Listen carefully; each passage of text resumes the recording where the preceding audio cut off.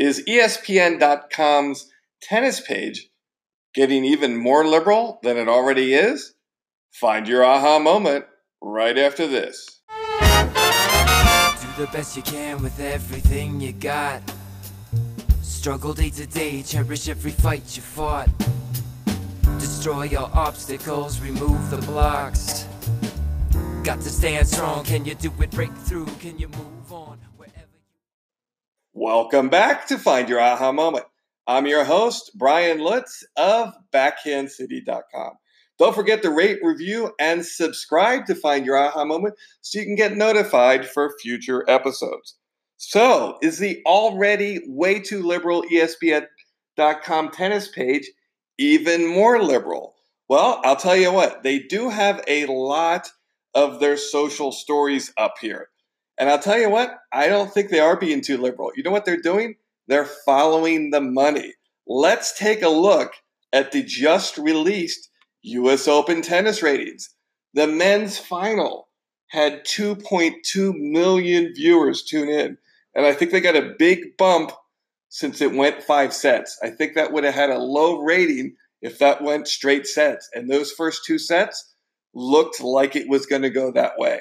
The Serena match did a little bit better, ironically, than the controversial U.S. Open final last year. And I think that story built over the year, and the Canadian coming up really sold some eyeballs. In fact, in Canada, she got over 7 million viewers, which dwarfed the ratings in a far larger country in the United States.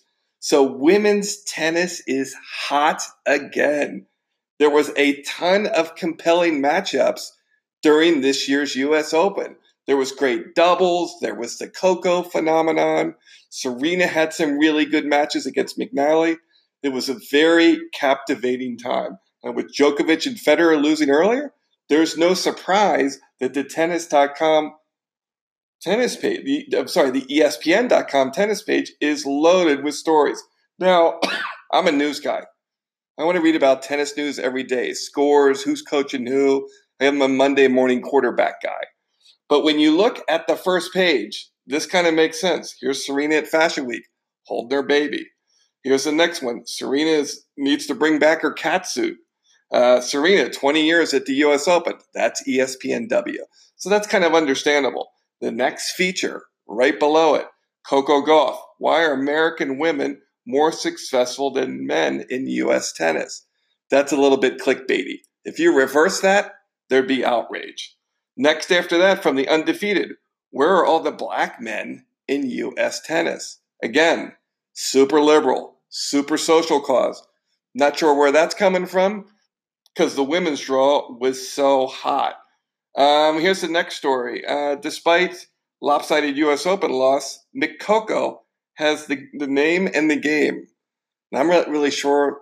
They're just probably milking this Coco phenomenon.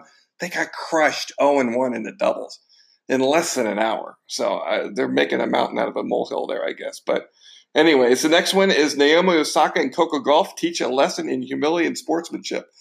Quite frankly, I'm not really going to learn any sportsmanship from a 15-year-old. No offense, Coco. Now, when you get down to the top headlines, now you get into what I'm interested in. But it's way down below the fold, as they say in the news business. We've got interesting stories about Halep reuniting with Coach Cahill. Great story about former number 1 Kim Clijsters making a comeback at age 36 with 3 kids. A story about Serena at Fashion Week. That's pretty cool.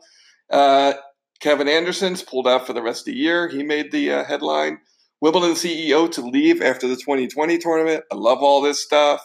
Here's an interesting one. You tell me what you think of this. It seems kind of far-fetched, but Bethany Mattek-Sands and Wozniacki are attending Harvard Business School. I know Sharapova did this a few years ago for a week or two. Is it a publicity stunt? But anyways, it made the headline. And finally, the last story here is Ash Barty reclaims the number 1 title, and our U.S. Open champ, Andreescu. How do you say that? Andreescu.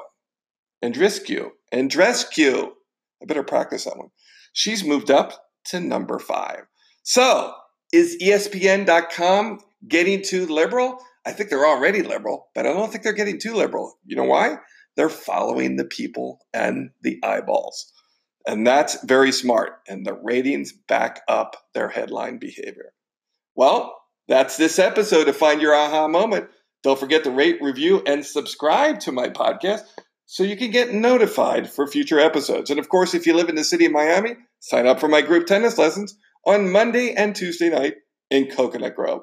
Thanks for listening. I'm Brian Lutz of BackhandCity.com. That's when